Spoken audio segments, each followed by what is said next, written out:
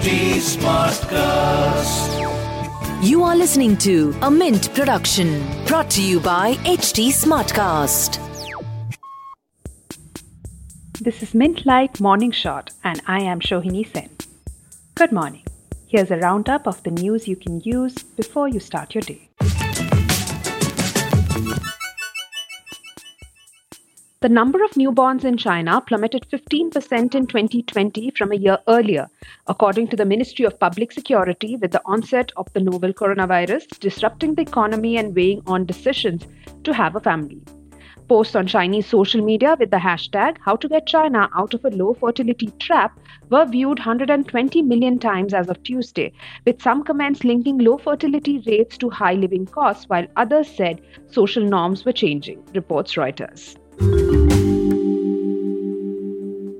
Colombia will register hundreds of thousands of Venezuelan migrants and refugees currently in the country without papers in a bid to provide them with legal residence permits and facilitate their access to healthcare and legal employment opportunities. President Iván Duque said that through a new temporary protection statute, Venezuelan migrants who are in the country legally will be eligible for 10-year residence permits, while migrants who are currently on temporary residence will be able to extend their stay. The new measure could benefit up to 1 million Venezuelan citizens who are currently living in Colombia without proper papers, as well as hundreds of thousands who need to extend temporary visas. President Duque announced the protection measure in a stately government palace in Bogota while standing with Filippo Grandi, the United Nations High Commissioner for Refugees. Grandi said the new policy would improve the lives of hundreds of thousands of impoverished people. French pharmaceutical company Valneva is looking for production partnerships should its COVID-19 vaccine candidate secure approval and generate enough interest beyond Britain and the European Union, its chief financial officer told Reuters. David Lawrence said the drug maker was exploring an entry into the US market for its vaccine, the only French shot close to entering late-stage human trials. Britain was due to receive the first doses produced in late September at the earliest, he said.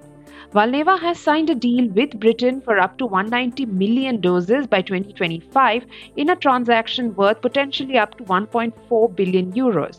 Lawrence said he expected talks with the European Union for a provisional 60 million doses to conclude within the next few months.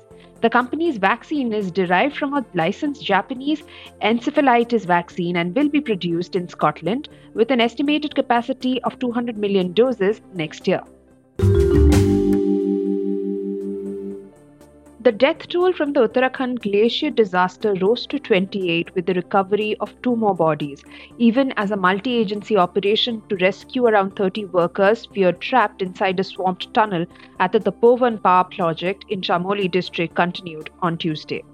Around 170 people are still missing from this Sunday's disaster, apparently caused by a glacier burst, according to the latest data. The National Disaster Response Force said its personnel recovered 2 bodies from the debris in Raini village on Tuesday morning. The workers have been trapped in the 12-foot high and about 2.5 kilometer long head race tunnel. Relief is also being distributed by helicopters among residents of more than a dozen villages cut off due to the washing away of a bridge in the avalanche at Malari. A spacecraft from the United Arab Emirates was set to swing into orbit around Mars in the Arab world's first interplanetary mission on Tuesday, the first of 3 robotic explorers arriving at the Red Planet over the next week and a half. The orbiter, called Amal, Arabic for hope, traveled 300 million miles in nearly 7 months to get to Mars with the goal of mapping its atmosphere throughout each season. A combination orbiter and lander from China is close behind, scheduled to reach the planet on Wednesday. It will circle Mars until the rover separates and attempts to land on the surface in May to look for signs of ancient life. A rover from the US named Perseverance is set to join the ground next week, aiming for a landing on February 18. It will be the first leg in a decade-long US-European project to bring back Mars rock to Earth, reports the AP. The risk that whales can get entangled in fishing nets appears to have been underestimated, according to a new study, reports the BBC.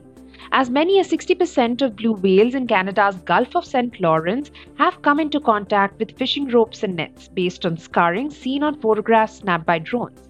Whales can suffocate or starve after getting tied up in fishing gear. Reports of very large whales getting trapped in fishing gear are rare compared to smaller species, leading to the assumption that they aren't as much at risk. But a new study led by experts at the University of St. Andrews, Fife, cast doubt on this idea. The researchers analyzed images taken by drones of blue and fin whales in Canada's Gulf of St. Lawrence, an important summer feeding ground for whales. The researchers say death from entanglement could tip some whale populations into decline. You're listening to Mint Light Morning Shot with Shohini Sen. You can reach out to me on Twitter at Shohini Sen or on Facebook and Instagram at HT Smartcast. And to listen to more such podcasts, do log on to htsmartcast.com. This was a Mint production brought to you by HT Smartcast. HT Smartcast.